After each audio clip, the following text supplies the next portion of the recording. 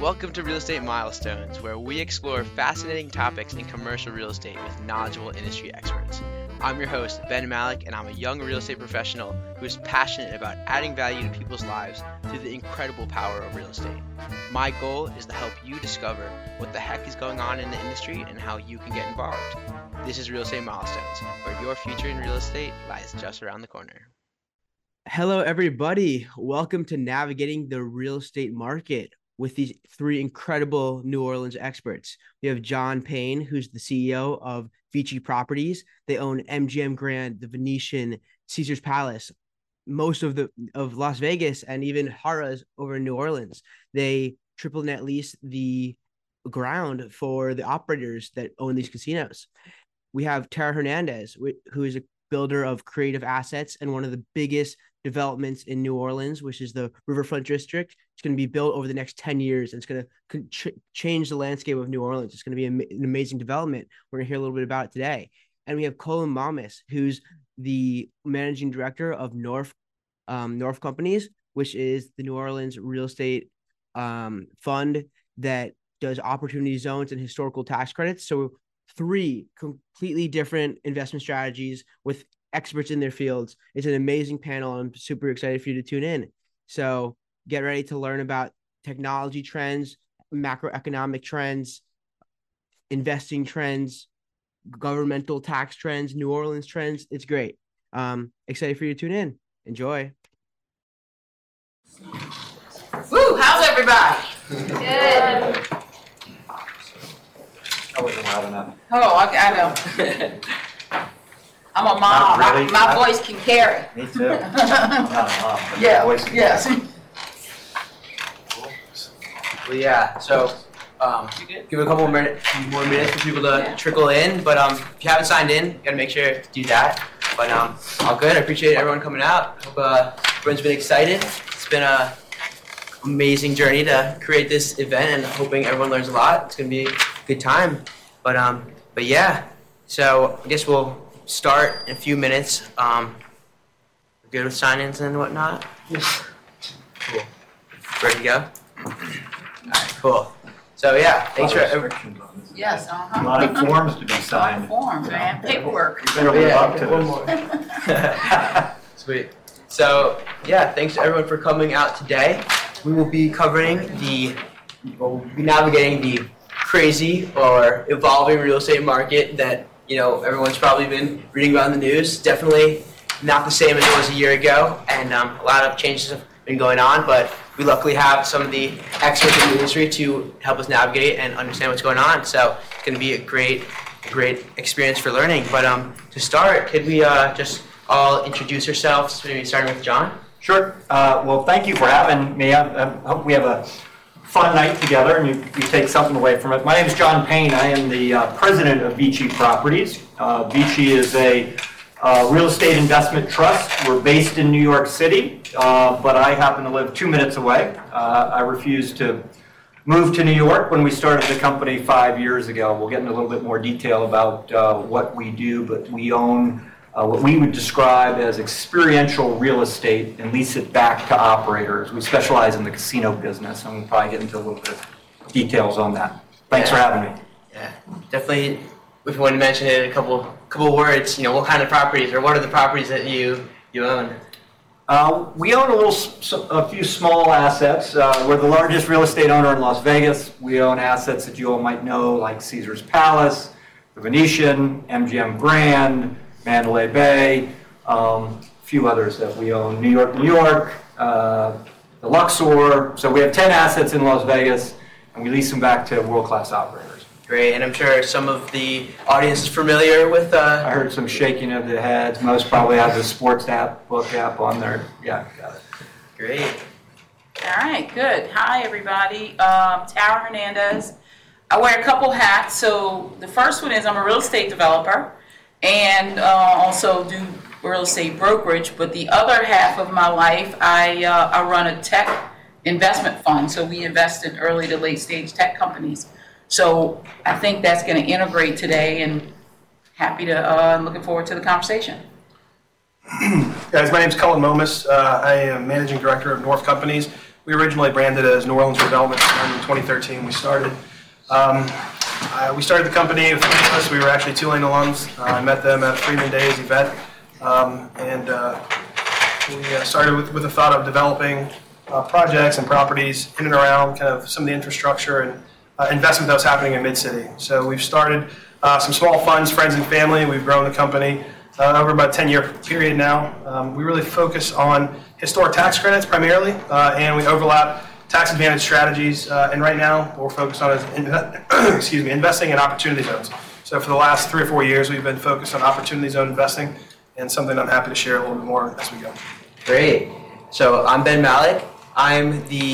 Joe Sulu and I founded the Real Estate Power Players group here at Tulane last year, and it's been growing very rapidly, and we appreciate everyone who's joined and has come out, and anyone who hasn't joined yet, it's be a great time to do so. But yeah, a little bit of background about me. I've been interested in real estate for quite a while. Mom is an attorney, does real estate transactions, so kind of grew up around it, reading loan docs when I was 10 because for some reason I thought that would be a good idea. And yeah, just as I've grown up, my interest in investments has brought me closer into real estate, and it's been a great journey. And realizing that networking is a big part of the industry and meeting the people that we're going to do deals with in the future. It's great to have this opportunity to meet all of you and build relationships and learn from each other and share best practices and whatnot. So I'm very excited to do all that. I'm also the host of the Real Estate Milestones podcast, which is on all platforms around there, but we learn about real estate. It's a journey through commercial real estate, try to figure out what's going on in the industry and how you can get involved. So I like to ask each of the panelists one of the questions that is always asked on the podcast, which is, what was your first milestone in real estate? Wow. Well, when I was in college, I literally got my license, and I started and jumped in there. So I always knew early on that I wanted to participate in some way. Well, it's important to know I'm not a long-term real estate executive.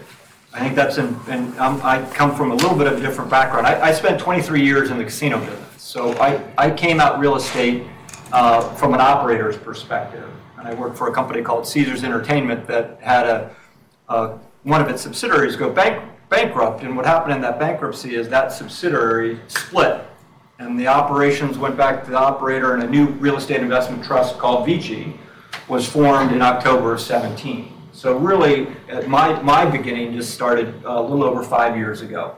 And the first deal I did was we bought a casino called Harrah's Las Vegas 30 days after we started the company. Great. For myself, my first two projects actually brought me to Tulane. It was 2007, 2008. I'm born and raised in New Orleans, moved back to New Orleans following Hurricane Katrina. I really wanted to help my family, but felt the city was kind of part of my family as well. Just wanted to come back and rebuild. I was on my second duplex that I was renovating right down the street in 2008, and I was going into the bank to finish my last draw. And the banker at Hibernia at the time, which got brought into Capital One, told me, said, look, I don't know what's coming down the pipe, but something bad's happening. He's like, I can't give you this loan just to pay.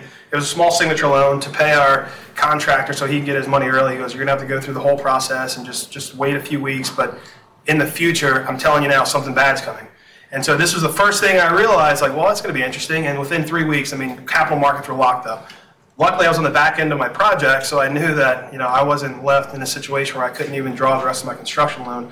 But I realized at that point that I had a passion for doing real estate development, and I wanted to go back to school and really, figure out how to put larger projects together. So for me, the smaller projects just like that, I saw kind of the good, the bad, and ugly really quickly, and it really made me want to come back to school and figure things out. Great.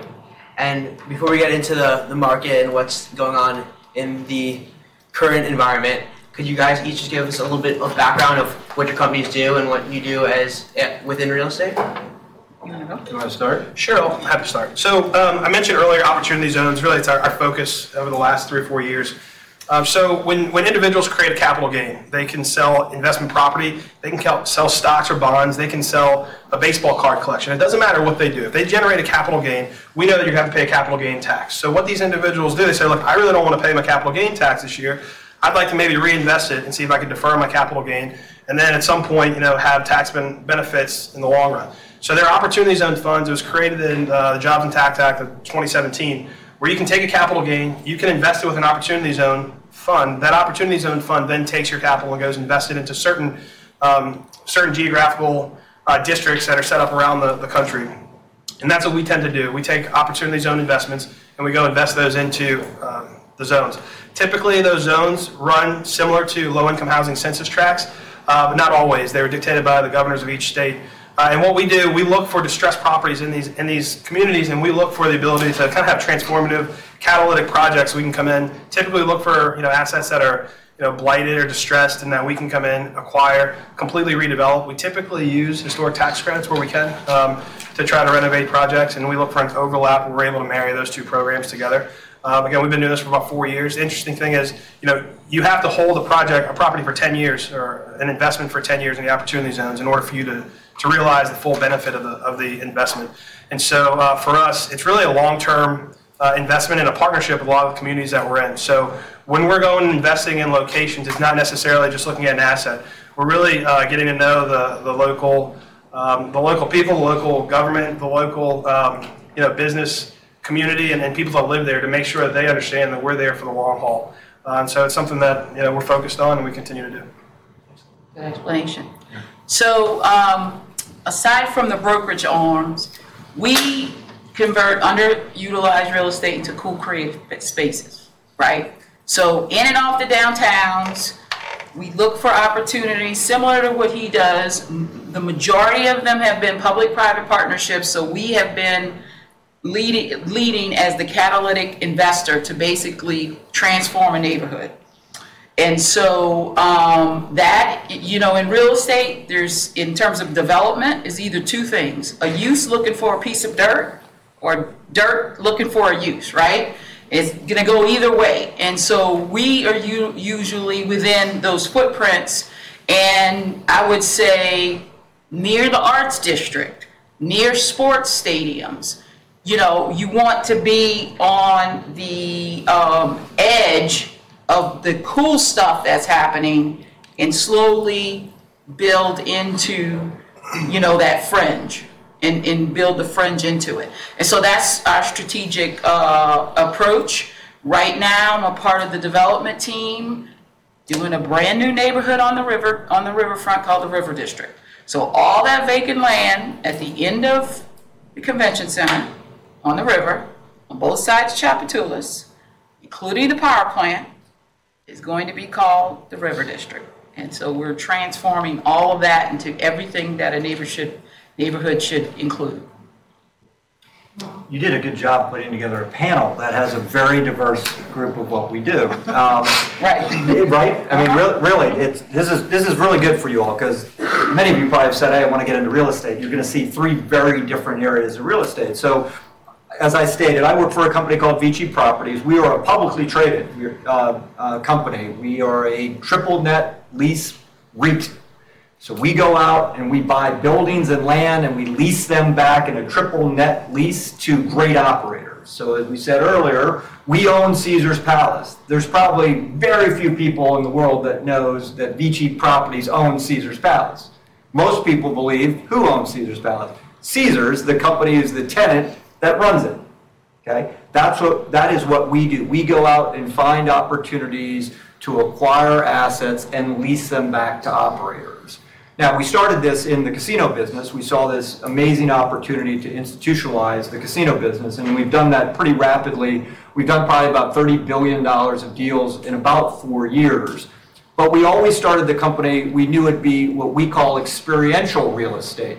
So not only will we continue to buy casinos, we are in the process of buying things like indoor water parks. You might have heard of Great Wolf Lodges. We just announced a deal with Canyon Ranch. We just announced a deal with a golf developer called Cabot. And so you're going to see Vici over the next decade not only continue to buy casino companies or casino assets and lease them back to companies, you're going to see us diversify into all of these areas. And part of the reason we're doing that is there's only certain states that legalize gambling in the United States. So we can only own real estate in those states. So if we want to own real estate in Texas or Florida or Georgia, we need to diversify into other experiential real estate. And so that's what we do. Excellent. And so it's very interesting because your company has been started, I guess, 5 years ago or 4 years ago. That's not too long ago to have done as much and own as much as you do. I'm kind of curious, how did Vici come to be? How did that get assembled? We worked hard. You know, we went out, we as I told you, we started in 17, we went public in 2018, and we've done about $30 billion of deals by just hustling, finding these opportunities where we didn't think the market really understood the value of casinos and casino real estate. And so we've just been very active. Again, I'm an unusual executive in that I've taken an operator's approach. We were talking about this earlier, that I didn't know when I left operations of a casino, would I add any value to a real estate company? And what we found in this space in particular, that the C-suites or the CEOs of companies or the COOs or the presidents who are negotiating deals with me have liked to have someone on the other side that understood what they were trying to solve for. And so we've moved fast. We've had great really support from institutional investors, and that's really how we've grown the company. Excellent. And that's important because a lot of times people go or seek to acquire something without understanding, you know, the actual real estate, how it works, how the ops team needs to maneuver. And so if John's looking at property and I'm looking at a casino, he's got a huge head start because he understands how it operates and what works best for them as opposed to me coming in blindly. And when you're negotiating a lease, our leases are 300 pages. I'm sure you'd love looking at that. Yeah. There are points in the lease that matter to an operator that if you don't know why they matter to the operator, you will stick your heels in the ground and say, well, that's what leases look like. And so we've been a little bit, you know, we should have said, we started this company by saying we're going to be a real estate company based on relationships. That we do not look at we're not a transactional company. Every time we do a deal with a partner, we hope it leads to another deal. And if any of you have followed our history, that has played out. And it's important. And so there's times we give in on things on leases that other REITs wouldn't do because we say, look, it's not great for us, but it's important for you, and we think it'll lead to another deal.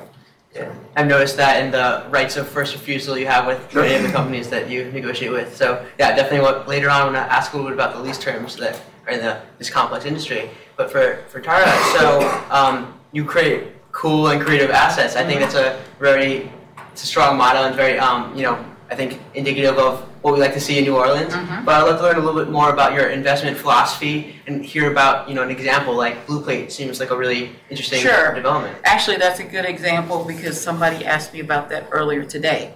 And so you'll understand. So first of all, we can create new buildings and they're great.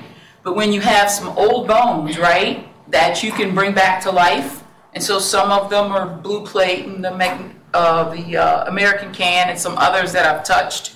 Here, my coolness factor is having you understand that the old was there, but transforming to the new. And how do I do that? There's a story. Everybody loves a story.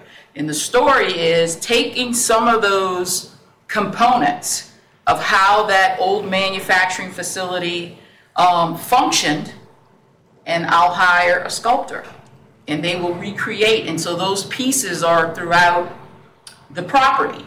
It's branded in the messaging of all the things that we do, whether it be name, whether it be logo, whether it be website. It's all part of the story. And so the example of Blue Plate, they used to make mayonnaise, barbecue sauce, and salad dressing there, right? And my target market, you always know your customer. If you don't know your customer, you won't make the best decisions. It's really important. If I tell you anything, you just know your customer. And if I say I want to do an apartment building, right? This is a little bit of strategy. An apartment building in the suburbs and an apartment building in the warehouse district has totally different customers. Some of them want space. They might want carpet. You better not do that in the warehouse district. You better not do that downtown. And you want the high ceilings. Because it's more expensive, people like their location. So they're okay to sacrifice square footage. But you give them amenities, because they hang out in the kitchen or they hang out in community spaces, that pays, that is a good offset as opposed to what might happen in a suburban context. And so there are all these little nuances. But essentially, if I can't create something that I know I'm going to have a connection with my customer, I'm not going to do my job. And I'm not going to meet whatever my development or financial and otherwise goals are. And so also my customer likes to hang out in the cool spaces, right? And so they want to walk to eat, they want to walk to entertainment, they want to walk to sports, of all these things. It's a lifestyle. It's more of a lifestyle than just a living situation. So that's part of that. Then there's some where I have ground floor retail or I've done independent retail. So our strategy is literally to be in those spaces because my customer will be able to adapt to any of those types of developments. I hope that helps. Yeah, definitely. And Colin, so first I want to mention that, remind everyone that he's a Tulanean like all of us, so I'd love to hear you touch on your experience with Tulane, but also North is vertically integrated or has their, I guess their fingers in all the different parts of operating and developing and managing real estate. So I want to hear how it's a competitive advantage and how that works in your company. Oh, great. So going back to what I was saying earlier, I met my two business partners at a Freeman Days event here, and I'd come back to business school. I got my MBA in 2011, 2012, 2013. And so we started the company. They actually had a horrible thesis. They were like, hey, we're going to do this type of asset. We want to do kind of quick rehabs. And I'm like, guys, these type of rehabs aren't going to last 5 years. Like, we need to take the money. We need to invest wisely. These areas are prime for investment. And kind of speaking to what Tara was saying, we knew who our target market was. They were young professionals, people who wanted to be living in the neighborhoods, and they wanted the experience of these houses. And so we really took the time, evolved the thesis, and create these duplex, shotgun duplex homes that were, I'm still proud to this day of all, hundreds some odd duplexes that we put into Mid-City, all around new hospitals, and all the tenants that were incredibly happy. Going kind of to the company, so one of my business partners, Alex Hernandez, is a Tulane alum as well. He is a CEO of Hernandez Consulting and Construction. He and I started with one of our other partners, Mike, North Companies. We were branded New Orleans Redevelopment Fund at the time, and we've since rebranded to North Companies just because we're doing work outside of New Orleans. And so Alex also, through his company, they do large projects, commercial projects, a lot of federal work for construction, and they also own 50% of an architecture firm. So we're not necessarily vertically integrated as much as we are vertically associated. And what it allows us to do, though, it allows us to see projects. We take our construction team, we're able to take our architects to a kind of a target project, and within 2 weeks we can have a pretty well-defined budget, a well-defined plan if it's something that we want to move quickly on. And actually, over the last 4 or 5 years, the frequency or the rate by which you had to put an offer in on a project and actually close, it was actually made me uncomfortable. I mean, we had to acquire projects in instances where we just came up with our number and we had multiple offers on a property and we had to decide quickly this is something we wanted to do. So from that standpoint, it's been beneficial that we have these groups working together. One challenge when you have a company and you're doing all those things, though, is that when something goes wrong, it's pointing fingers. It's like this. And so our contracts, while we have the contracts between the three companies, we're really all affiliated, and so it's tough. And so we've had some growing pains over the last decade trying to figure out how to make things work. But in general, it is working. And so we're now expanding to different markets, primarily throughout the Southeast. A few in Texas, Georgia, Florida, Alabama. But that's kind of what we're up to. I can imagine it helps with sourcing materials. Or, you have the assumptions of what materials will cost because you have the people who are already doing it, like feeding you the information directly. And just in terms of like integrating between each other, it seems like a powerful, mechanism. Yeah, it's funny. I know you want to talk about. We're going to talk about kind of budgets and economic drivers in a little bit, but it's funny. Back in I think 2021, we pretty much been doing most of our projects in the 200, 225 range per square foot on renovations. And I got a budget that came across my desk, and one of my project managers brought it to me. It was like $280 a square foot to do this renovation. And I looked at her and said, look, this is great, and I know we're being conservative, but if we're going to start doing projects at 280, we all need to go find another job because we're not going to be able to make this happen. We're not going to be able to do this. Excuse me. We put that project out to bid, and it came back like $500 a square foot. And so it just gets into like kind of where we are as a, I think in the industry right now in terms of across the board, and just kind of where we are. But it did allow us as a cohesive group to kind of work and value engineer the budget down to where it's a project that we can do. But it's a challenge. Yeah. So, John, could you tell us a little bit about, well, just intuitively, it seems like entertainment would be somewhat related to COVID, and that might have a impact. But I'm curious, how did COVID interact with the real estate that you work with every day, and then how have we? You're going to make me go back to this time? Yeah. Maybe you could just touch on it, but I really want to hear how things have evolved since that time and where we are now. Sure, I'll give you a perspective. Look, we started our company, as I said, in October of 2017. In March of 2020, every casino in the world was closed. In the world was closed, like many businesses. So that's the bad news. The good news, back to being a former operator, is our tenants did not go into COVID with pre-existing conditions. They came into COVID as rich as they've ever been. So Vici was blessed in that we were one of only 2 REITs, publicly traded REITs, that collected 100% of our rent in cash during COVID. Because our tenants in our real estate, or I should say our real estate is so valuable to our tenants, they knew they needed to continue to pay for that. If you're a Starbucks, you could build another Starbucks down the street. Back to Caesar's Palace, the likelihood of Caesar's being able to build another Caesar's Palace is not very likely, so you want to keep that lease. So fast forward, we would never want to go through COVID again. I'm sure you all would agree with that. But for our business, it proved out our model. When we started the company and we took it public at 18, we kept being told by investors, well, we don't know what's going to happen in a downturn. What's going to happen to your tenant's business in a downturn? I said, well, what happened when they went zero? Yep. And when they went zero, they still paid our rent. And so as we came out of this, our company accelerated. We had greater access to the capital markets, and we were able to grow even faster because there was a strong belief that our business, our tenants' business, was incredibly durable, and its cash flows were durable. And as they came out, they had record earnings at the end in 21 and record earnings in 22. So again, never could have predicted that.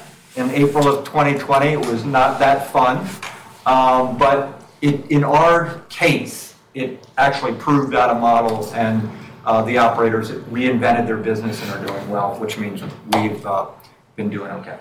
Great.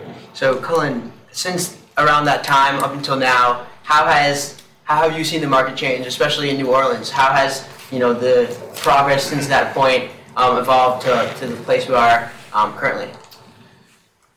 It's a tough question because I don't know that everything here in New Orleans is just COVID related, or I think that there are a number of issues, and everyone here I think lives in New Orleans primarily, and there are a number of issues that we're facing as a city. I think over the last few years, I think maybe things in the city haven't progressed as much as we want them to, and even on some levels, I'd say some of it's been unacceptable in terms of some of the things that we've been dealing with as citizens of the city. One thing that I see in a lot of the neighborhoods where we were developing, there was a lot of hope, a lot of excitement of things that were to come. There's the Lafitte Greenway, which I still think over time there's a story that's going to be told about this, corridor that's connecting the French Quarter to City Park. And there are a lot of early movers that are buying assets along the Lafitte Greenway, trying to help tell a story about what's going on there and really doing some really cool projects. We were one of them. And then over the last, 2 years, things have really stalled out. I think a lot of the momentum that we saw, even call it post-Katrina, I think there was a lot of momentum in the city post-Katrina. And then COVID, I think, really stalled a lot of it. And now, unfortunately, I think we're in a situation where we're facing some tough economic times. And there's significant, when we're talking about, I'm on the multifamily side. There are issues with affordability and housing. And unfortunately, I don't think that, and I'm going to be... Let me take a step back. As a developer and doing these type of projects, I'm inherently the most optimistic person that I know. I have my partners who sit down with me and are like, man, you just got to stop being so optimistic. We're not going to get this. We're not doing that. I'm like, yeah, we can. We can do that. We can take this building and do X, Y, Z. But I can say right now, I think we are looking at some very serious issues moving forward as a city over the next 2 years. As I was mentioning earlier, we had issues with kind of the economy and inflation on the construction pricing that happened. This really 21 was really where we saw some shock. A lot of the projects that went forward, though, they still bore those costs. Well, I don't think that the full cost of those for rents and everything actually accelerating, the inflation on housing, we've seen it yet. And so I'm concerned what's going to happen in this city over the next year to 2 years on affordability, or if not affordability and rents don't go up, potentially landlords who aren't able to cover notes. I mean, there are a lot of things that are moving right now. Yeah. It's kind of a circular puzzle, and look, I hope it all comes together. Optimistically, I have my family here, and I will be here, and I'm going to fight for the city and do what we need to do, but it's going to be a challenge. Yeah, just to add to that, I kind of see it as locational is insurance. I don't know, you should be seeing the same stuff we're saying. The insurance is double. 100% increase. The construction costs have two components to it, or maybe three. One is the cost of materials and equipment and the availability of it, and the other is labor, cost and the availability of it. Some of it, in terms of supply chain, is kind of catching up a little bit, but actually having the product to then send through the supply chain is the other issue. So in some places, that lack of availability or the cost is still an issue. The biggest thing is labor, because guess what? People are deciding they don't want to do certain things anymore, right? Or they moved, or whatever the situation is. Or there's a lot more work in Houma or Yes. LaFois still, and Florida. Yeah, with the other places that were impacted with, and there are teams that travel to do that disaster recovery work. So when everybody's trying to do something at the same time, that is becoming problematic with all the other interest rates, that labor availability, the cost, and insurance, it could totally kill you. And time you need to always pay attention to time, because guess what? If a deal takes me 15 months, if a deal takes me 20 months, if a deal takes me 30 months, guess what? I'm getting the same fee. So I want velocity, right? So, there's a couple of things. So you got to be strategic about it. I'm not saying rush and with haste, but you want to be as efficient as you can, because you're going to get paid the same thing regardless. This is why you put together a very good panel, because they really have these issues they're dealing with labor. And I'm sitting here going, well, shoot, the biggest issue is financing costs. Yeah. Right? So get hit home on financing costs. Yeah, exactly. We put you on that too. Yeah. Put you on that too. Yeah, that we're an investment grade company. A year ago, if we wanted to raise 10-year paper, it would have been in the threes. It would have had a 3 handle. Can anyone guess what it would be today if I wanted to? Yep. 7.25? 7.25. To 7.5 in some instances. As an investment grade company. Right. So think if you're a developer right now, and you've now put together a budget a year ago, expecting that you were going to get construction loan at 4, 5, whatever. Well, first of all, if you can get it today, you're lucky, but you're going to get it well into the double digits. It's killing So several deals right now. So as you think about developing, you have all these factors hitting at once. Can I even get the material? Can I even get the labor? How long is it going to take me? And this is not a New Orleans issue. This is a urban core issue of the United States right now that you're seeing, other than Nashville, Austin. And that's what I was going to say. And the one thing that I'm even more concerned about, 3 years ago, somebody said, hey, there's going to be a global pandemic, it's going to shut the world down. I would have said, look, I would put my life savings, that's not going to happen. I would have lost it all. Well, Caesar's Palace, I would have kind of gave it all. But, so the one thing that I'm really concerned about, you look at the ports and where we're getting a lot of our, materials from. think about all these Chinese ports. I think I saw a statistic from an economist.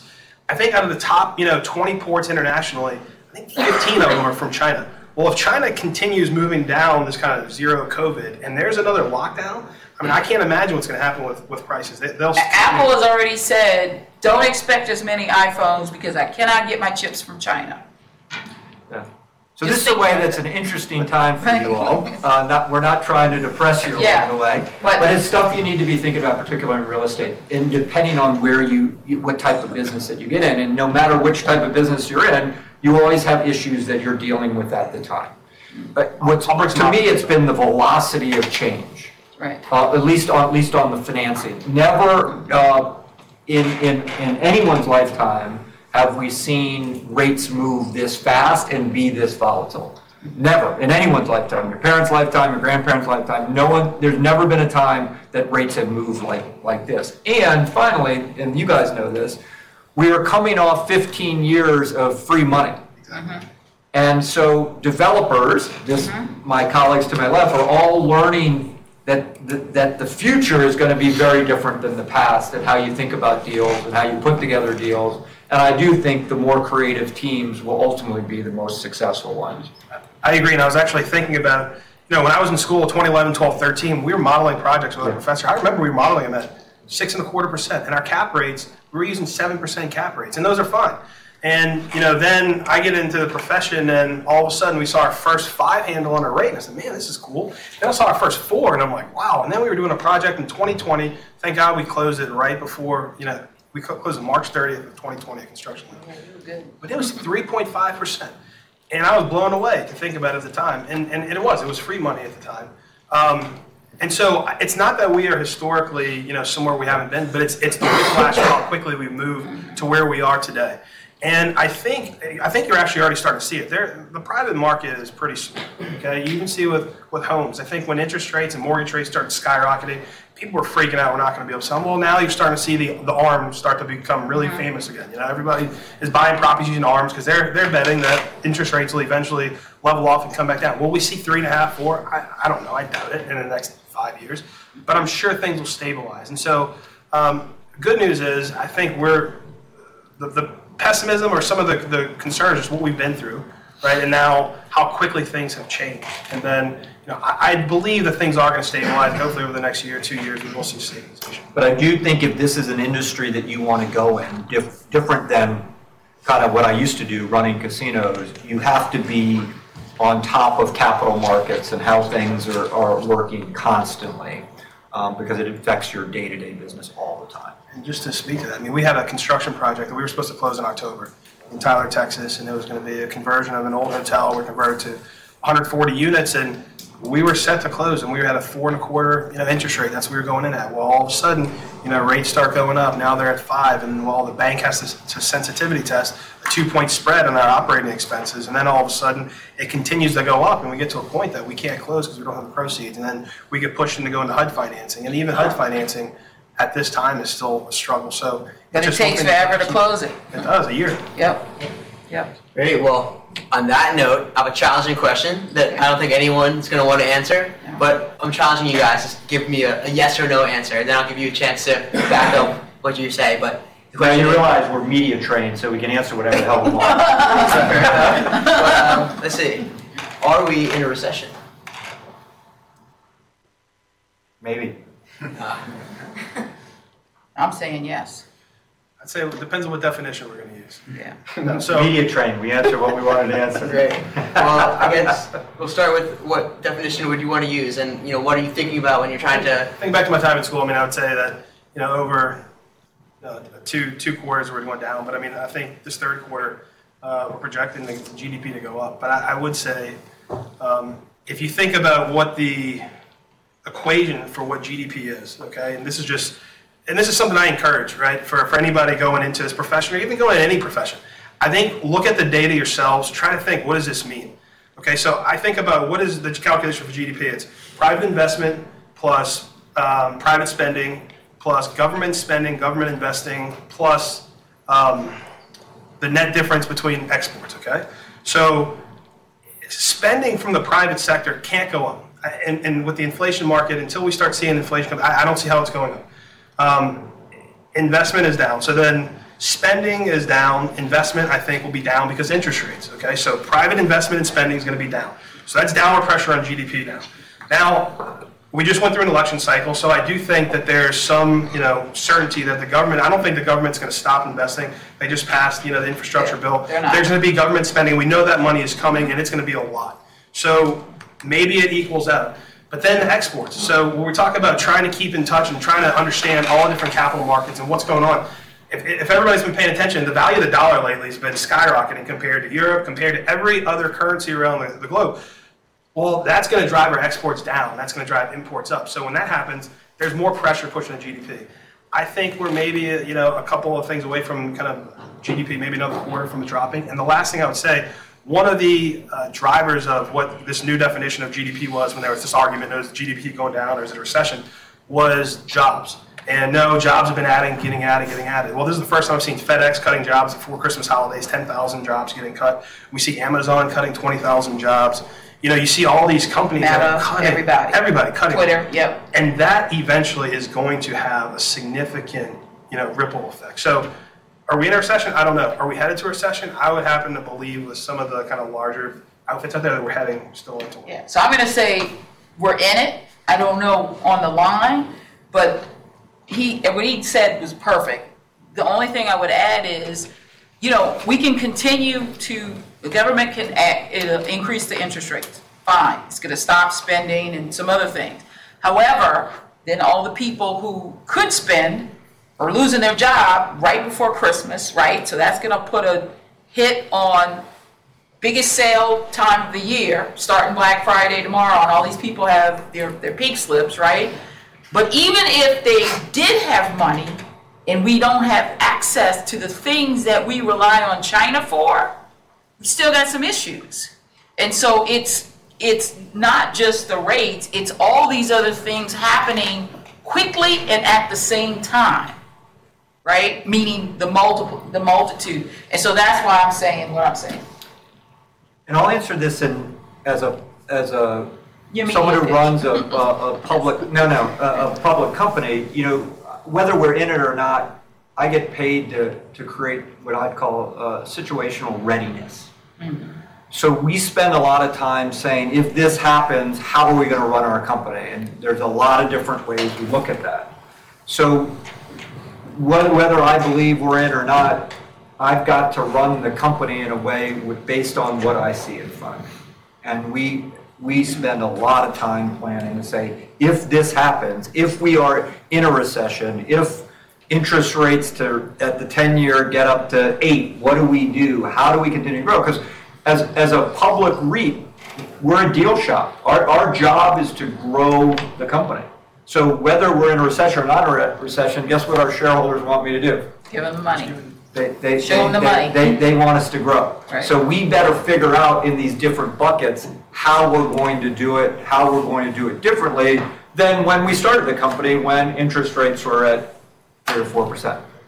So given everything that's going on in the market, how are you positioning your portfolios to protect from maybe some, catastrophic or not great outcomes? And, how are you looking forward through through that as well? I'm going to continue to follow up on what he said. It's not just in this business, because all we do all day is problem solve, quite frankly. It's better to have a plan B and sometimes a plan C, right? Because you just don't know, and you may not even have it fully baked, but you should have thought through enough of, I have these potential options, because what I know are two things. One, the calmest one in the room is going to lead you out of the crisis, whatever crisis you see. And you're calmer when you thought through things and say, I have this thing to try or this thing to try before I start, really getting jumpy inside. And so let that guide you a little bit. But for me, on what we're doing with real estate, we're planning. We know it's going to take some time for our particular project at the River District. We have to do a lot of infrastructure work. So that's going to probably increase that construction cost a little bit. However, it gives us a little gap in time. We're still planning all the projects, but we can sort of put a little slack in maybe the start date because we have all this, and infrastructure, I mean, we're putting new roads, we're putting new traffic, sewer drainage, fiber. I'm going to get to that tech question, but fiber is really important. And so that gives us a little stack on, before we go vertical.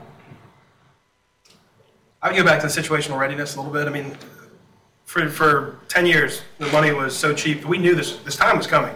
I think there was a catalyst with COVID and things kind of getting out of hand. But, as a company, we were anticipating rates going up. I mean, as a company, one, we've been looking at kind of lowering our leverage on projects. One, because we want to and we think we can move quicker. We've kept cash to be able to do that. Two, because banks aren't lending as much anyway at this point. So I think we're forced into that scenario.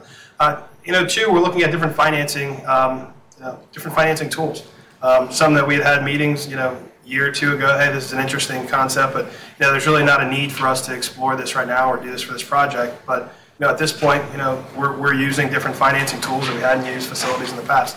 The other thing that we're doing is strategic partnerships. So I think we are working with other developers, other tenants, and in fact, we took press pause on all of our assets, and we looked at them and said, look, everything we may have spent $1 million to date on getting this project entitled and getting it ready, but those are sunk costs. Does it make sense moving forward for us to pivot and find a better use here? There are different incentives that are being offered. There's the ARPA legislation that came out, and a lot of local governments are actually willing to put grants towards projects for certain uses. So we're exploring those. I mean, they're just different things that we're doing as a company. And the last thing I would say, for us, we've really been focused on this overlap with historic tax credits, but a historic tax credit project can be very complex, can take a lot of time. We're looking into some horizontal developments, so taking dirt and actually phasing projects. So to do a $60 million project and get it all financed at once, banks are having a hard time financing that. But maybe doing a $60 million project, but we're phasing it. So it's only a $10 million, $10 million, $10 million. We continue executing on phases, and those are things that we're working on as well. What we're doing is, you got to be very careful with your underwriting. But our business, we're spread investors. So we're very clear on what our cost of capital is. I joke with my CFO like every day. We shouldn't look at it every day. But when we do a deal, we historically have gone out and raised, we announce the deal, we go raise debt and equity, that debt. The other day, we're talking about different ways to finance. We saw an opportunity, amazingly this happened, where our equity was trading better than our debt. And we did a block trade and raised $580 million in one day, which is not a way of what we usually do. We usually wait for a deal and then go out and do this. But we've changed a little bit of strategy to say, hey, there could be some opportunities. We have over $4 billion liquidity right now. There could be some unique opportunities during this unrest. So we have been talking about the negativity of things that are going on are tough. But I think my friends would say, and I'd tell you, during those uncertain times, there are companies that make a lot of money and make very good investments that become experts in certain areas where there's been displacement. And we have ramped up to say, look, cash is important at this time. If there becomes an amazing piece of real estate that we want to own, it'd be nice to have cash, and we've been able to do that. I can't tell you what we're looking at, but I'll tell you there could be some interesting opportunities. That's called look for distressed sellers, not distressed assets. Yeah, exactly right.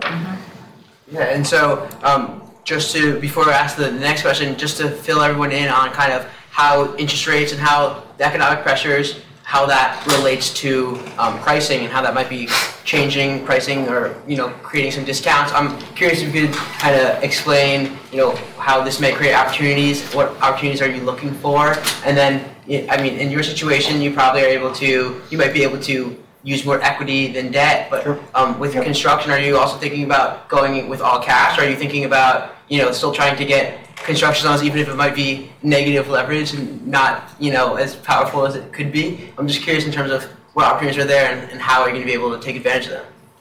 I'll start with one point so you all realize this. Sellers' expectations never move as fast as the market. What I mean is, if you are selling an asset today, you are using benchmarks off the past 2 or 3 years and saying, well, I should be getting this, I should be getting this. And I'm quick to say, well, that was at a time when there was 3% money. It's now 7% money. And so what's happening, you'll hear a lot from real estate companies, big and small, that sellers' expectations simply aren't moving towards the reality of how a real estate company like ours would pay for it. So until that happens, you probably won't see as many transactions until there becomes an inflection point. We're seeing that in many of the large capital markets, and I'd be interested to see how you all are seeing it in your markets. We also have not seen it yet. We are raising funds, particularly right now, to have cash and ready to do that. Going back to your question, just in terms of cash versus equity and kind of the capital stack, we're also exploring just all cash projects and getting them completed, because we're talking about velocity. If there are projects we can get completed, let's get them completed. And then on the back end, maybe rates have come back down. Going back again, I love the situational readiness kind of thing. I tell the people I work with all the time, our job from every aspect of the project is to eliminate questions. The worst thing that could be is like, hey, have an unanswered question. As long as we can eliminate all the questions and get out all the questions, all unknowns, and we're confident in the project. Right now it's tough on the financing, but if we have the capital to go, we go. We can get the project completed and we can refinance it later.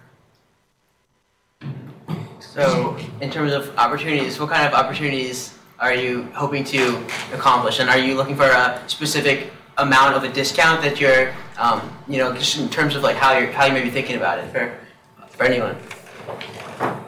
No, I'm really focused. This project's going to take us 10 years, right, to fully. We have over 40 acres, and it's a mix of hotels, apartment buildings, entertainment, cultural, office building, and so, we're going to be busy. So, we're just focusing on just making sure it happens, and you just have to figure it out. You just have to be really creative and poking holes and have the right team. Having the right team. Another thing that's unique about my projects are because they're catalytic, they usually involve public-private partnerships. And what I mean by that is that local, state, and federal government incentives are usually available or required in order to see it to fruition, because you're early, right? And they can't underwrite. So you may say and be totally convinced, market study and all, I'm going to get $3 rents. But because a market doesn't exist, they say I'm only going to give you $2. And so there's a gap there.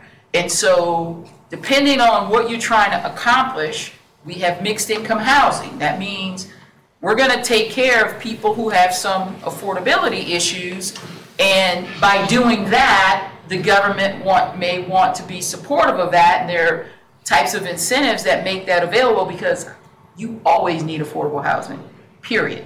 But when I put affordable housing next to the convention center, why do I say that? Because one of our top industries is hospitality, right? And those workers work hard, but they have income restraints.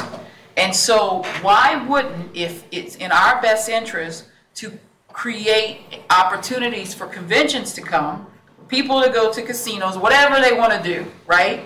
Entertainment of New Orleans, and not take care of the people that have to help us be successful.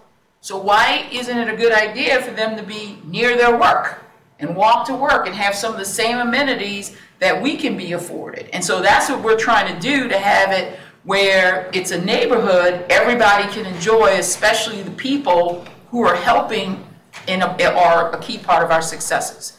So that's our strategy. We're doing everything. We're backing it up, and so there's some partnerships that are available because we're trying to do that. Let me give you just one example of how the markets have changed, have led to a new strategy at VICI. So we just announced a deal probably about a month ago with a company called Canyon Ranch. I don't know if any of you have heard Canyon Ranch. They're a fitness spa destination resort.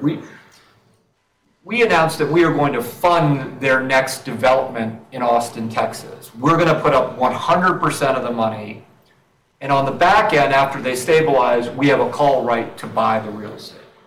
And I only share that in that if I was on this panel 2 years ago and you asked me, do we do development? I'd say no, our cost of capital is not good enough. Everyone can get cheaper cost of capital.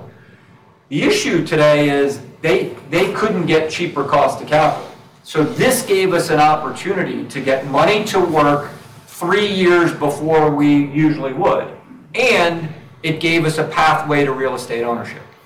So although I don't think anyone likes that interest rates have gone up, it's given a company like us, whose cost of capital has remained fairly stable because our public equity has remained very strong, an opportunity to get into a new business and a new way to get money to work.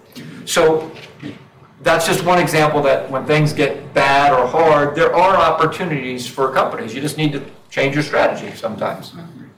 Yeah, and I guess to zoom in a little bit on that, Vici is one of 3 REITs in the S&P 500 that year to date has a positive, return.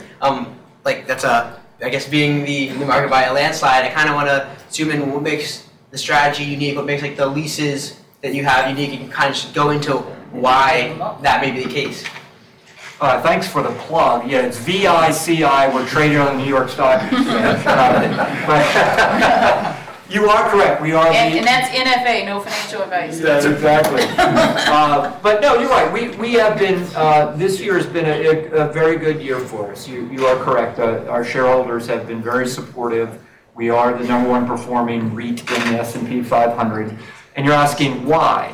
A little bit is it's taken us 5 years to prove out what was going on. And back to the question I answered regarding our tenants, right? What had to be proven out is that the tenants' business was durable through all cycles. And our tenants reinvented their business during COVID. Give you an example. So Caesars, which is one of our largest tenants, is running their businesses 800 basis point higher in margin. 800 basis points. I worked in the casino business for 23 years. I didn't increase margins by 800 basis points. So instead of sitting around when the business was closed, we had some tenants go and reinvent their business that made them more profitable. And so what has happened is institutional investors are seeing this opportunity to invest in real estate in businesses, our tenants' businesses that are very strong. And there's still opportunity for our cap rate to compress. Meaning, does this make any sense? I'll just give you an example. We bought the Venetian. Anyone been in the Venetian in Las Vegas? Okay. It's the largest hotel in the world. There's 7,000 rooms. It's the largest private convention center in the world. It's got over 14 million square feet of real estate. We bought it for a 6.25 cap 2 years ago. If you were to go buy a Pizza Hut in the middle of Iowa, you'd probably pay a 5 cap for that. Does that make sense to any of you in this room? You can buy the world's largest hotel. It's going to generate more than $500 million of cash. It has diversity of revenues: casino, hotel, convention, food and beverage, spa. I can go on and on. Retail, sold for a 6.25 cap. Now let me continue why there's this opportunity, because you'll love this because you said retail. 7 years ago, the retail inside the Venetian was sold separately. It's called the Canal Shops. It was sold for a 4 cap. So, excuse my language, the good shit was sold for a 6.25 cap, the casino, the hotel, the food and beverage, and the tough business, retail, was sold for a 4 cap inside the same building. So I'm telling you, you're asking why we perform, is we're telling this story that the real estate and the business is completely mispriced. And that there is a tremendous amount of opportunity for cap rates to continue to compress over this time. Now, that could be tough with me buying things. If people hear my speech and say, well, Payne's out there saying things should be cheaper than 6 cap, right? It makes it harder to buy. But a little bit of, that's a long way of saying what has been taking place. Why are you holding up when others are not? That's part of the story that we're telling is there's opportunity to continue to grow, and we think that there's been some mispricing in the market. Yeah, and it goes back to that philosophy on the recession. He doesn't think it's hit the bottom yet, so he's waiting with his money on the ready. And I'm worried about, sort of the other side of it. Yeah. And we both would be described as we're in the real estate business. Yeah. Right? And we're thinking about different things at different times and different sizes and different locations and where we're going to do it and all those things. Right. That's what makes the industry very interesting.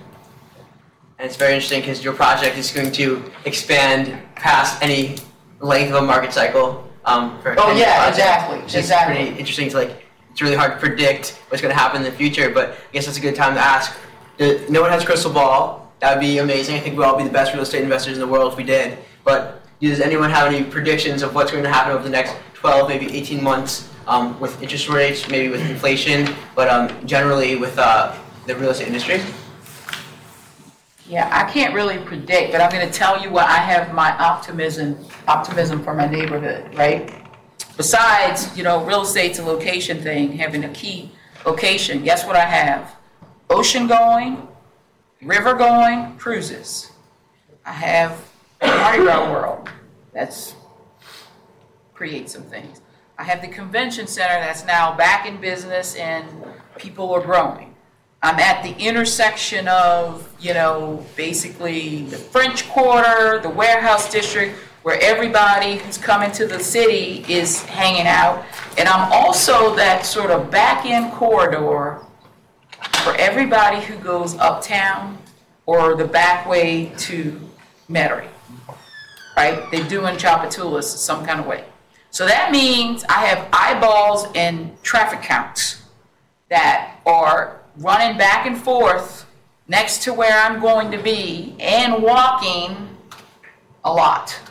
So all of those things means I'm creating a demand generator, but I have a lot of demand generators all around me that are going to have eyeballs on all the things that I'm doing, and that gives me optimism. That's a great project, and it's going to be, talking about optimism, it's going to be transformative for the city, that project will be. Bring in some optimism to it as well. I think we're in for 12, 15, 18 months of just some tough times, just trying to get projects off the ground. I think there are going to be, in that time though, I think in the next probably 6 to 12 months, we're going to start seeing some, distressed sellers and distressed projects that need to be saved. And I think there are going to be opportunities across the board for a number of people to, take projects and actually come in and kind of, be the hero, come in and fix projects or salvage them or do something interesting with them. And I do think that over time we're going to see the cap rates start coming back down. Right now, we're seeing things all over the board. There's a lot of volatility, but I do think that people are, and looking at it from an investment perspective, we're going to make a lot of money over the next 24 months. And I do think, one of the questions we're going to get into, I think there are going to be opportunities for people like in this room, to get involved in some of these companies, because there is going to be opportunity. Understanding over the next 12, 15 months, it's going to be tough, but I think on the back end of that, I think it's going to be great. And let me say one more thing. In down markets, right, people build. And that's exactly what his companies were doing. They were, being strategic, and so when everything came back, they had great returns. And so always remember that. That's the time to keep your head down and just be creative and keep doing great things. What did Churchill say? Never let a good crisis go to waste. And I think that great operators do that. So it's easy to be successful during great times. Yep. It's during these unusual, volatile times where you find the best operators, and that's how we think about where, great operators make our real estate look good, and so that's how we think about it.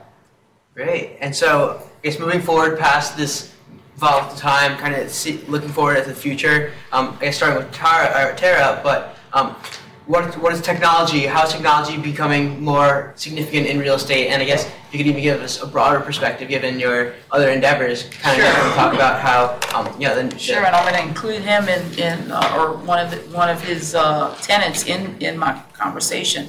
So the first thing is real estate, like maritime, like healthcare, like music, some other things have been slow to the party, right? But during the last several years, it's been really picking up. And when you think about technology in real estate, it goes from, I'm going to call horizontal to all the verticals, right? So what do I mean by that? I mean that everybody's got a phone, a little computer that they do a lot of things on, and guess what? That's power, right? That's taking power. You need fiber. You need certain types of fiber. And so where I am not right now is we don't all have 5G, but we need 6G. And why am I saying that? Because let's say you work in an office building, you shop at the retail tenants, you are in the hotel, everything in my district, right? You're going to be looking in a mirror, buying things, trying things on. You got robots this all happens today. You got robots delivering you food. When you do Uber, here comes the robot. You have autonomous vehicles. You have drones. All of this stuff is already happening in different parts of the country, sometimes world. All of that requires power. And so if you're not laying the foundation of fiber in your real estate, you're going to have a challenge. Healthcare, they're doing all kinds of things. So you're doing that from home. You need fiber. You need to be fast. You don't like when your internet's not working, and quickly. So that's one thing to think about. And then from the operational side, you can look up this company called Fifth Wall. And what happened? A lot of the big boys, MGM, the related companies, Hilton, Starwood, all these different Toll Brothers, they said, you know what? Let's all chip in our money into this venture capital fund, and we're going to focus on real estate. And guess what we're going to get as the LPs, limited partners? We're going to get first access to the tech. And we're going to be able to try it out before everybody else. It's about 100 LPs or companies. And so all of those things, they've been doing this since 2016. And so they have been able to kind of have a leg up on all types of tech. And it goes everything from risk management on your construction site, just managing your construction site, to, there's a local, I'm going to give you two local companies, Tulane grads. It's a company called Rent Check. If any of you have ever rented an apartment, I'm sure you have, what if you had the opportunity to walk through and do a self-inspection in video, right? All of the current conditions, so that when you move out, you get 100% of your deposit back. You don't want to have a fight on the deposit that this was broken. No, it was broken when I got there. You have video evidence. And so it's a platform that allows you to do it when you move in, so you can do it. Video before, video after, give me my money back, right? They have, it's just, you can do investments. There's another big company called Cadre. And what you can do is it's just an investment platform where you can find real estate opportunities. So anyway, what I'm getting to is we usually didn't have all of those things, and it's slowly coming into fruition to help with management, but also because we're being forced, because people like to operate from that computer in their pocket. Yeah, and I guess just to add a layer to this, Fifth Wall's latest fund was $500 million for climate tech and climate prop tech. Yeah. So I want to know, maybe technology-wise, how's that playing into your business as well? Are you saying that in your lending for any requirements with equity in debt? Yeah. Look, if you're going to go work for a public company, you better understand ESG. Yeah. I mean, it's as simple as that. And look, we're a triple net lease REIT, so we don't do anything, really, right? We don't operate anything, but we have tenants that we get held accountable for taking care of our buildings. And the technology that's happening on, from the ESG side on solar and water in particular in Las Vegas is really magnificent, and technology will continue to play a huge part of that.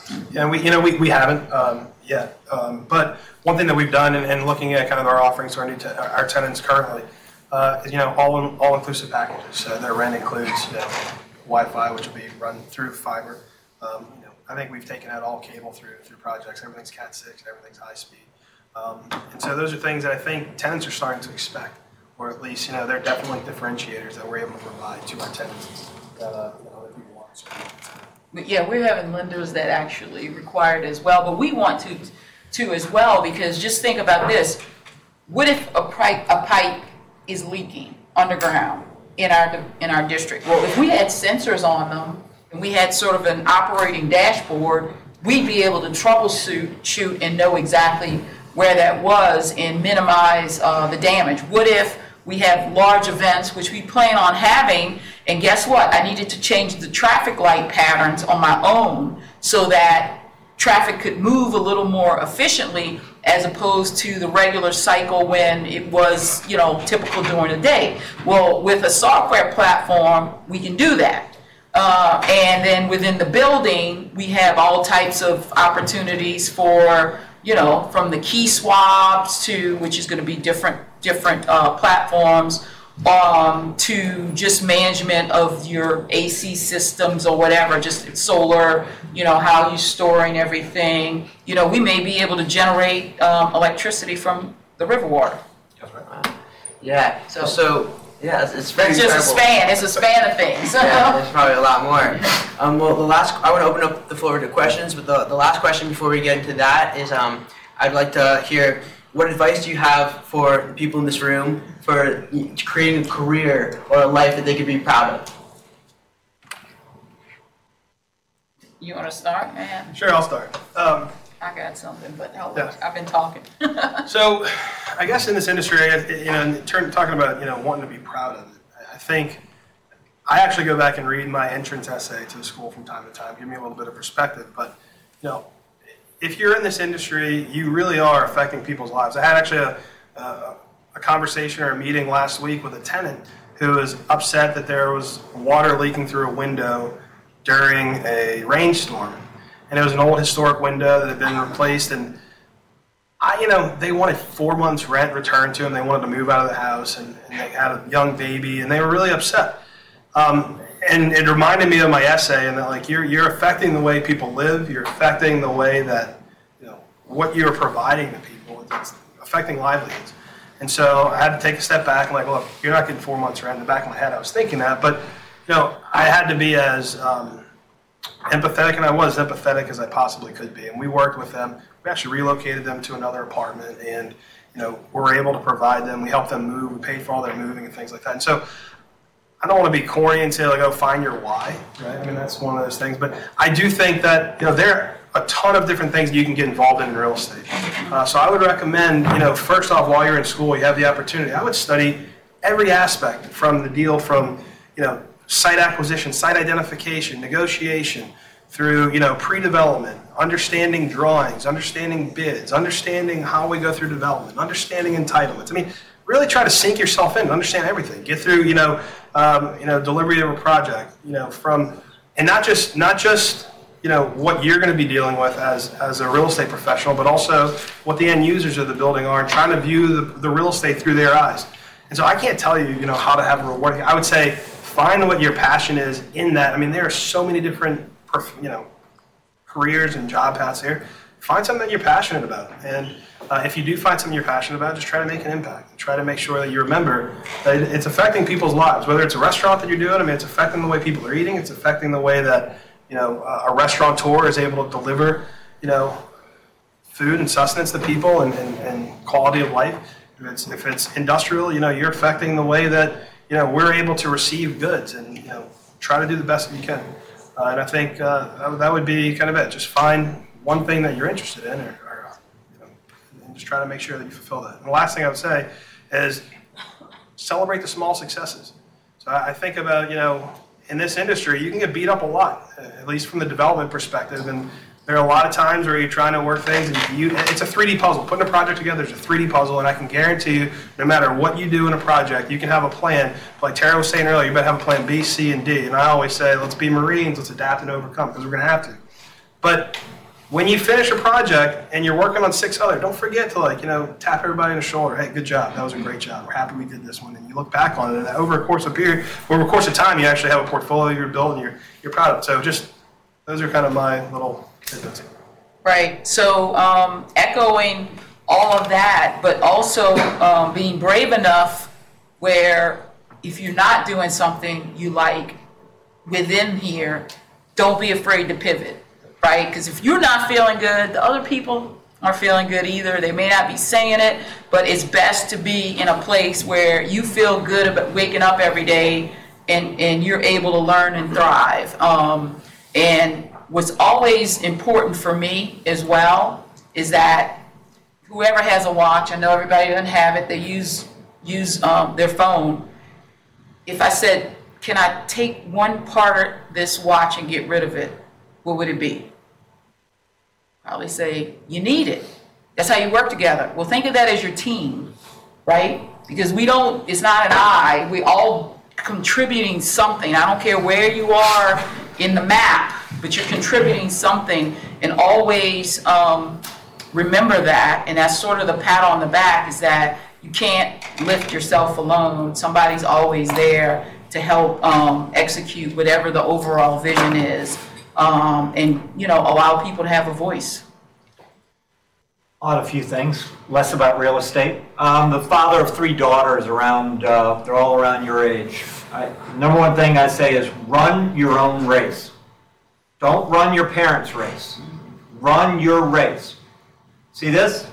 Put it down at times. People are going to graduate this next year, and you're going to see someone go on to Wall Street and be like, oh, they're so successful and this and that. Run your own race. You're going to all move at different times, in different paces. It's your race. It's no one else's. No one else is keeping time except yourself. So that's critically important as you start your career. I find that your generation loves to look at this and see that only the good stuff is being put on this. And they say, so-and-so is better than I. They're 2 years ahead of me. They've accomplished. I'm way behind. What are you behind? You got a lifetime. Look, I was a casino executive for 23 years. I'm sitting in front of you as a real estate person. The second one is live with integrity and lead by example. It's all you got. If you're in a deal, you're putting on deals, and you don't live with your have integrity, you won't do another deal. Third thing is a book by Ron Shapiro called The Power of Nice. There will be people who will tell you, oh, you need to be tougher. Being tough and nice, they can work together. Think about the people who call you. I know your generation doesn't necessarily call or text you. And you go, ah. And then think of the people that are really nice and you like to be around. That's the same way in business. I'm not saying we've been able to grow our company as fast as we have because we're nice, but people like to do business with us. The power of nice. And then the final one is be on time. It is respectful for the people you do business with. People who walk in the door and say, oh, I'm sorry, I'm busy. Well, who the hell is not busy, right? And what I find is if you're on time, no matter if you're in real estate or not, you actually stay to a schedule. And then you can have balance in life because you've accomplished and you've stayed on that schedule, and then you can do other things than just work.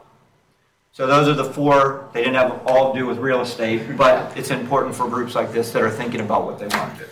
Of course. Well, I appreciate that, and that's definitely going to ruminate on that later, as I hope everyone does. But I'd like to open up the floor for questions. Does anyone have any questions for these leaders in front of us today?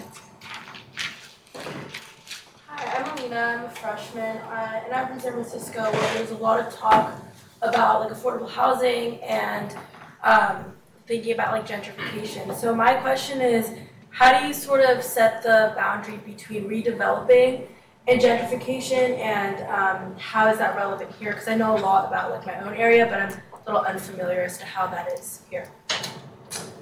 So most of my projects are pieces of property that don't have anything. So they're buildings that have sat vacant for 10 years or sometimes more, or like this land where nothing's there. And so we build affordability within it. So you could be in what someone might describe as a neighborhood that might look gentrified, even though it's new.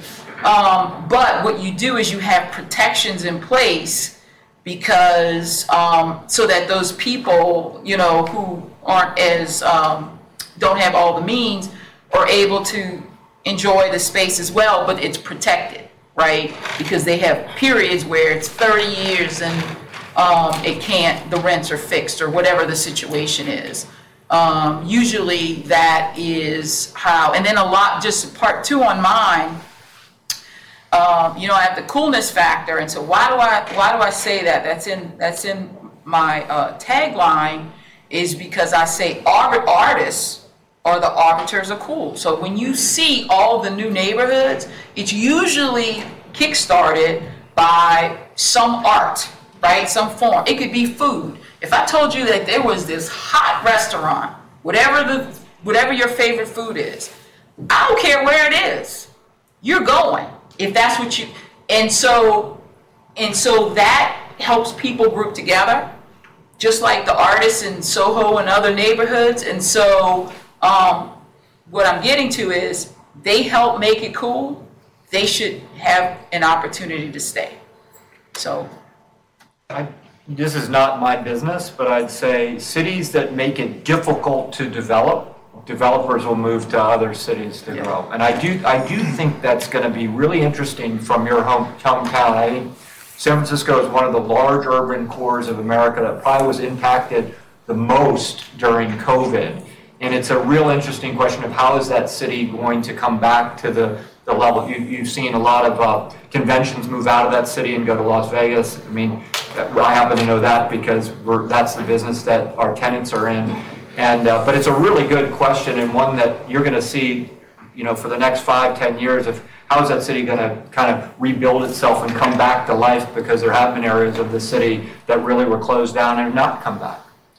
I'll just kind of echo both things. I mean, I do think when you're talking about gentrification and how it's a tightrope, even as a developer, that you're walking, or you're thinking as being an urban planner, or you're thinking about just neighborhoods and how you want to live. I mean, like the last thing I think any of us want to do is to move people out of a neighborhood just because they can't afford it. And you see it, you've seen it in New Orleans a lot, across different neighborhoods. And I say that because you've had a lot of people who have moved here, from other cities and found the cost of living here so much more affordable, even though, when you're comparing to Austin or San Francisco, Chicago, New York, and they moved to New Orleans, like, oh, it's so cheap.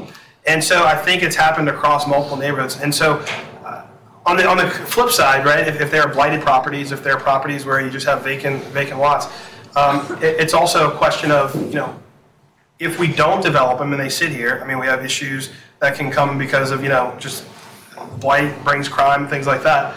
A question that, I actually, with the mayor, we would butt heads all the time, because if we ever would get into a situation where we were told you can't develop this, and say, look, we're trying to work on affordability, and there's a supply-demand component as well.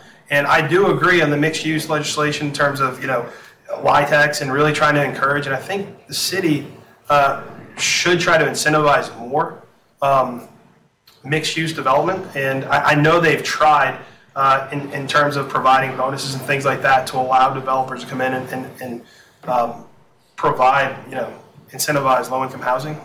It's a tough situation, though, and it's one, I was on like a national panel one time at a conference, and like really, there was somebody who was combative when they asked that question, and it's never.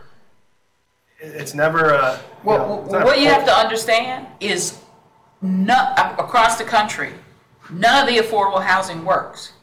Because if it costs $300,000 to build an apartment, like say one apartment unit, regardless of who lives in there, it's $300,000, right? And so if somebody can only pay half of that, where's the other $150,000 coming from? And so everybody's looking for that assistance, which also makes it difficult, which is also part of the problem why we don't have enough units, because all of them require some type of subsidy.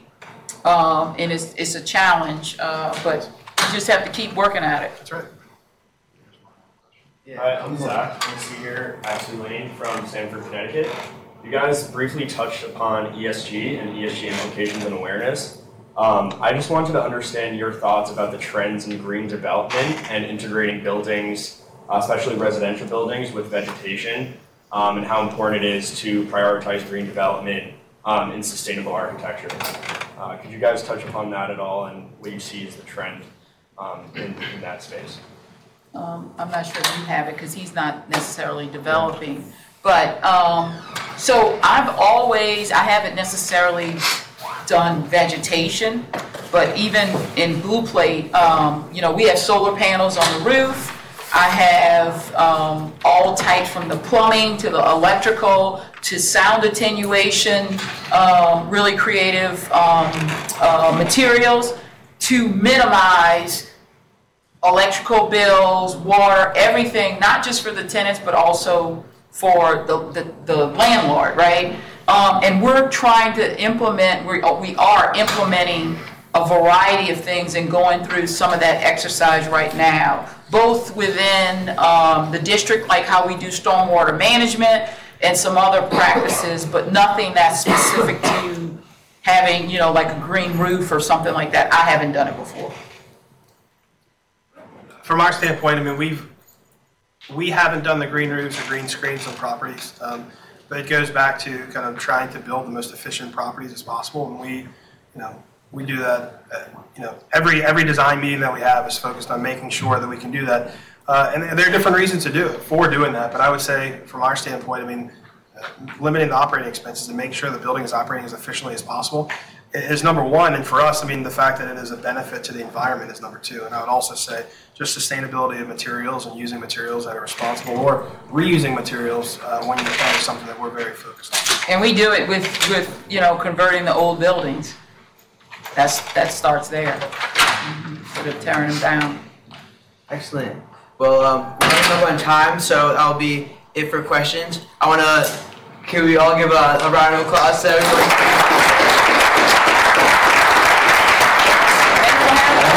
Thank you for your time.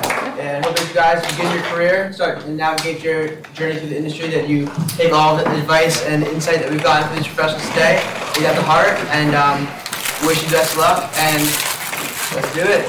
Happy Thanksgiving. You did a great job. If you learned a lot from today's presentation and enjoyed the panel, could you please go to Apple Podcasts and leave a 5-star rating and review on Real Estate Milestones. It would do a lot for the channel and help get incredible content like this out to everyone. And if you subscribe, you'll get more of it too. So hope you do it. Hope you enjoy. The information provided on this podcast is intended to be educational and informational only and is not considered to be formal legal advice.